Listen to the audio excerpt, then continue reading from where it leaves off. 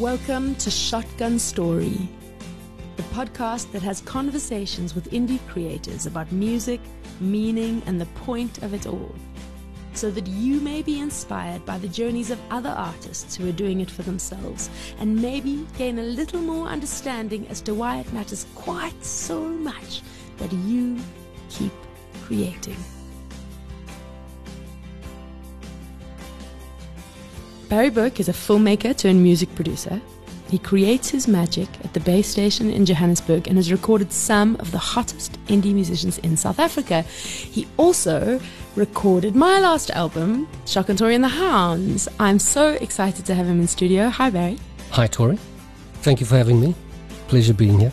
Yeah, let's start with the very most important question. Yeah. Why music? Why music? Well, you said I was a filmmaker, but music was always my first love from when I was a kid. My first memory of music that we used to have slideshows on a Sunday night, like, in 1970. We didn't have television or anything like at the time. And he used to play side 2 of Nashville Skyline by Bob Dylan, which starts with Lay Lady Lay. And he would just play that over and over and over again. And I don't know, a light went on inside of me. Hence, I still have a love of country music because of that beginning. And then I started listening to the radio, like Springbok Request Show. There was that Request Show. Yeah. And started collecting 7 singles. It was, always my first love. Wonderful. Yeah. Well, I'm so glad you did it and you chose it. Until my cousin left my collection of 7 singles in front of the blow heater. And they all warped. Are you still friends with him? Her. Yeah. Talk a little bit about your transition from film to music. What happened to spur that? I made a movie called Sleeper's Wake, and then it was at that time that I got involved with Laurie Levine, who introduced the two of us. And at the time, I had like a SM58, and I had like a little 2-channel sound card that I'd never really used. And we got involved, and I started recording her, like just with that SM58. And it was kind of like when I was a kid. Yeah. It was like a light went on. The more I did, the more hooked and addicted I became to making music and producing it, and just never looked back. Never wanted to go back to set. And you never did? No, I didn't. And the thing about being a director in film or television is you spend probably about 90% of your time not being creative. You're waiting for people, you're waiting for money, you're waiting for the DOP to light the set. You just spend a lot of your life waiting for stuff. Whereas as a music producer or artist, like 100% of the time, you can be creative. And you can wake up in the morning and have an idea, and a friend comes over and adds a bit of a guitar lick, and boom, you got a song at the end of the day. With film, you have an idea, and 15 years later, you've still got the script that you can, you can give to your grandchildren if you have them. But no, it's just like this slow motion, it's like lava that never really reaches an end point. Whereas music is so immediate. Absolutely. Music is just boom, there, you got it. We got a song, we got a track. It's fantastic, it's immediate. Oh, it's so exciting. So since you started doing music, what are some highlights that you could mention? The beginning of it all was amazing. And then I had written a song which Laurie eventually recorded. And I showed her the song, and she was like, I really like the song. And one night we were in the studio, and she started playing it. And it was the first time I'd ever heard a song that I had written. That was transformative. I mean, that moment was really, really special. I got goosebumps. That feeling of somebody else reflecting you back at you. Yes. And then also, in a sense, I'm an artist in my own right. The moniker is Door Peep. It's a reggae project that I have. And hearing one of my songs on radio for the first time was obviously incredibly special. Wow, and obviously we're going to play out the show with one of those tracks. Yes, not the one that was first on radio. Okay. It's one that was also on radio, but later. Wonderful. And then you went on and recorded Josie and Laurie's duo album, didn't you? Yes, yeah. Wonderful. We're going to talk now about what you've been working on, because there's some really exciting things. Okay, cool. So now your ultimate why. What drives you to create? if I'm not creating, I'm depressed. So it's kind of like an antidepressant in a way. Wonderful. But I don't take a pill for it. I need, and even when I was in film, it was just the need to be creative all the time. It's just there. I've just always had it. Who inspires you? At the moment, a guy called Tyler Childers, country artist, and Miranda Lambert always inspires me. And there's a guy called Ben Lucas Boysen out of Berlin who creates kind of neoclassical but also synthesizer music. Mm-hmm. There's a ambient artist called Loskill. Yeah. And I would say those four, right now, off the top of my head, those four really inspire me. Wonderful. Well, we've created a Spotify playlist for the show. Okay. And so I'm going to get those names and you can help me choose a song from each of them. So anyone listening who's interested can go check out the playlist. Fantastic. Cool. Yeah. For maybe non-musicians or young musicians who've not made an album, what does it look like, the recording process from beginning to end? The beginning of the recording process doesn't happen in the studio.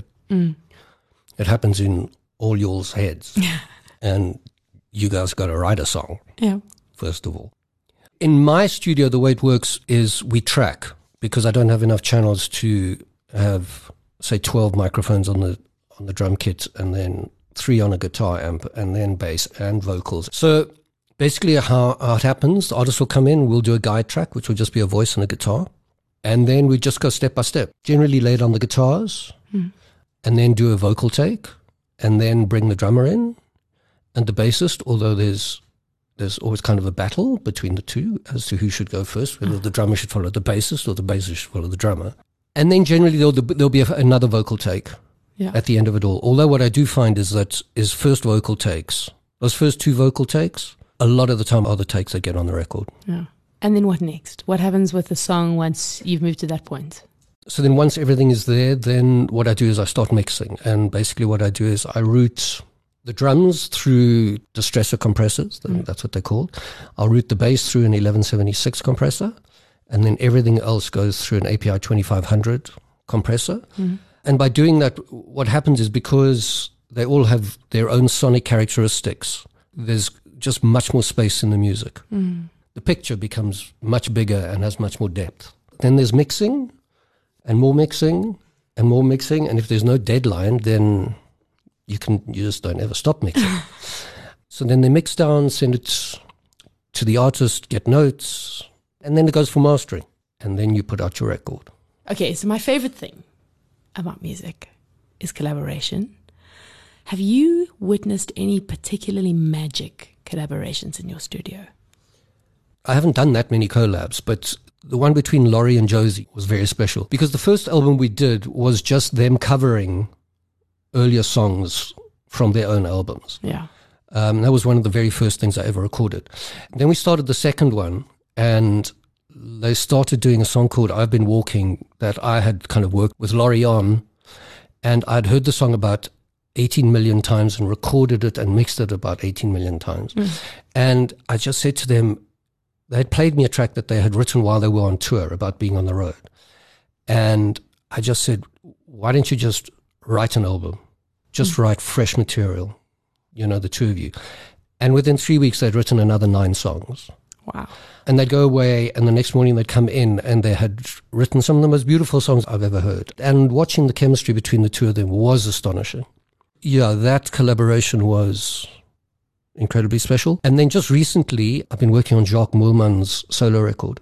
There's one song called Wondrous Thing, but the radio version has Arno Carstens on it. So it's kind of call and response with Jacques Moelman and Arno Carstens. I didn't record Arno, he was recorded in Cape Town. But that track is very special. It was very special to work on that. I can't wait to hear that. Yeah. Let's talk about the difficult things now. The real things. What are some of the challenges do you reckon that musicians today are facing? Well, nobody pays for music anymore. I've just kind of got into getting onto my phone or my iPod, and so you just click get, right? If you're in iTunes store, and then you click download. So you can download any music you want and have it at your disposal all the time. I don't even know do those count as streams? Like if somebody downloads it, every time you play it, does Does Apple Music know that you're streaming it, that you're playing it again? So nobody is paying for music. Kind of the days when, like Fleetwood Mac would record Rumors and then just sit back and do drugs in California, in Laurel Canyon, and watch the proceeds from 30 million sales just roll in. Those days are gone. Yeah. And I think you're kind of going to ask this, but where music is going for artists is that performance, live performance, and merch, but mostly live performance is where you will make your money. It's the only place you can make your money. In a sense, we've become like musicians were in Elizabethan times. Yeah. You go from village to village, you put your hat in the square, and you sing your heart out and play your heart out, and hopefully people give you money. Yeah. In a sense, I think musicians have to be itinerant musicians again. Which then brings me to the fact that I think, which we've discussed, the notion of the show and what the show has to mean now. Yeah. And it just being you pitching up on stage and playing your songs, I think those days need to be behind us. I think what every show has to have the quality of an event. And I think that's how we'll get people to watch the shows, and that's how we'll get people to pay to watch the shows. And then also they buy CDs after watching shows.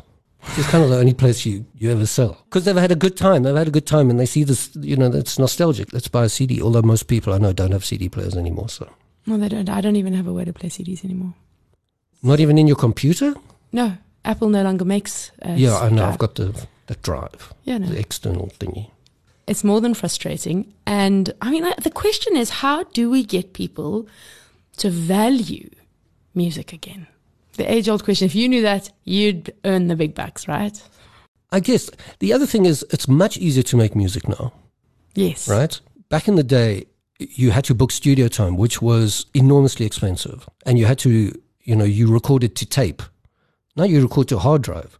So you can do 1 million takes of something. Back in the day, you only, the more tape you used, the more money you owed. So it was almost more valuable then. When I grew up, you kind of knew, if you were really interested in music, you kind of knew everybody that was out there, pretty much. Yeah.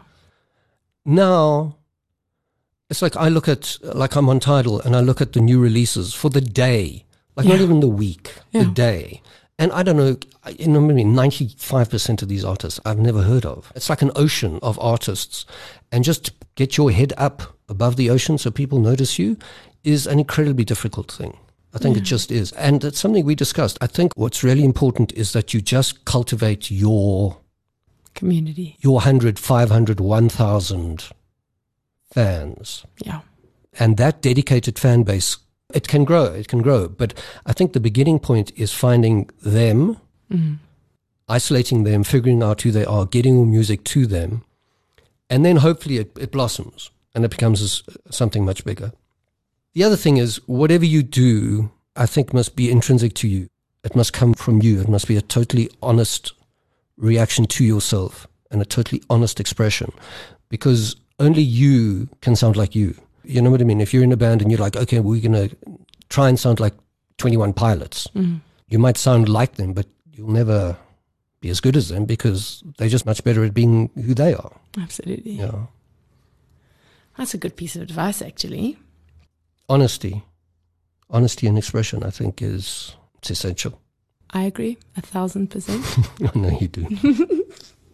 So, after the year that we've had, after this 2020, how have you been impacted by COVID? The way I was impacted by COVID was the fact that there weren't any gigs. And as a producer, and especially kind of as a sort of a fledgling producer, you go to gigs and you meet people. And you say, I thought your set was amazing. And are you recording? And they've got friends who, oh no, maybe, that's how you connect with musicians a lot of the time. Because we just didn't have gigs, that dried up. That kind of fresh new talent just wasn't coming through. For the first couple of months, I had quite a lot of mixing work to do, which was great. And then for a couple of months, everything dried up quite a lot. And then things picked up again, but mostly with artists I know. So I think a lot of artists had this there was like a dip, and then their creative output dipped with that, but then it picked up again. And now I'm very busy at the moment. Wonderful. And I know because you love music and you listen to a lot of it, this is going to be either a really easy or a really hard question. What is a song that you wish that you had produced? I can't say one song because I'm a dinosaur, so I listen to albums, I listen to whole records. I don't have playlists where I drag and drop my favorite songs. I can't do that. But there are two records, just in terms of the production. One is by a guy, jazz artist with ECM Records called Anwar Ibrahim. He's got an album called The Astounding Eyes of Rita. Yeah. If I could have produced that, I could die. I would die happy. And the other one is Paul Simon's album Stranger to Stranger, which, is absolutely astonishing. Those two. Wonderful. I'm going to put those on the playlist. Especially the song Stranger to Stranger, the title track from the Paul Simon album. I'm going to go and listen to that, in fact, when I leave here. And what's incredible is he made the album, I think he was like 74 or something when he recorded the record. Wow. Man's amazing. And it just sounds so current and young and vital and of now. Now, in light of all of the above, the challenges, the year, the things that we love, what advice would you have for indie artists, either starting out or who you want to encourage to keep going? Well, what I said earlier about maintaining an honesty with yourself and that informing what you write. What I would say is always be doing something new. Yeah. And always be working on your craft. So if you've got half an hour, pick up your guitar, do scales, practice your picking. If you've got an hour, challenge yourself to 2 verses and a chorus for a song. Just keep doing it. Always be busy, because the more you do it, the better you get at it. Especially because live now is so important. The skill you show as a vocalist, but especially as a musician, is essential. It's essential. Practice, practice, practice. If you're a singer, practice your scales. Don't just think you can just go on, and hit every note perfectly. You can't. Yeah. But the more you practice, the better you'll get at it. And it's about live. What you present must be astounding. It must be amazing for people to watch. And remember the lyrics you write as well.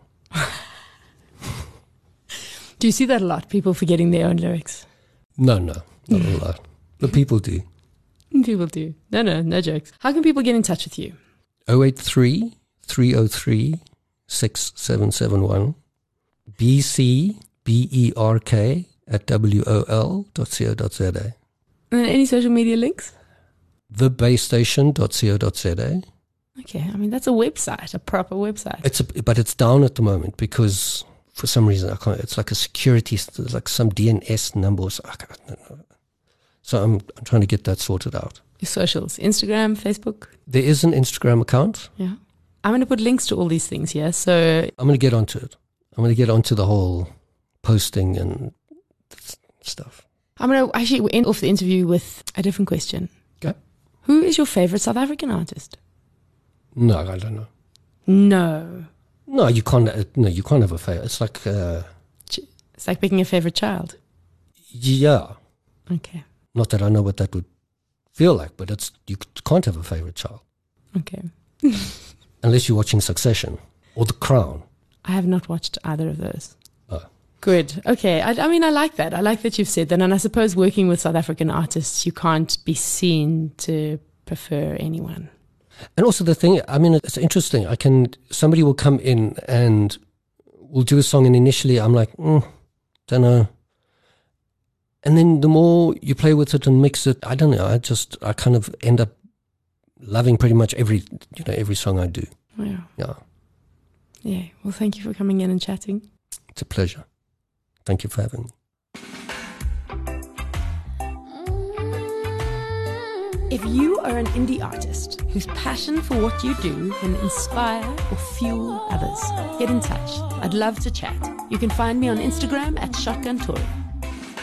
You've been listening to another production from Solid Gold Podcasts. I'll take one or the other. Just please let me go. Nothing floats nor freezes. All burns in my soul. Since I've been chained in this city, all my angels have flown.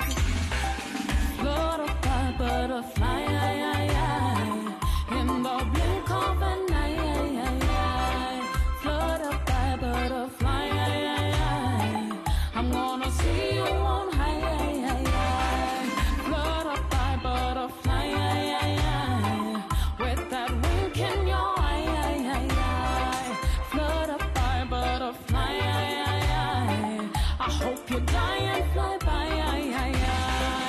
In the silk there's a light that dims and then glows. It's the hope of a life beyond the one that you stole. Some will say you're a god, but truth be told, you're the heart of the devil that feeds on my soul.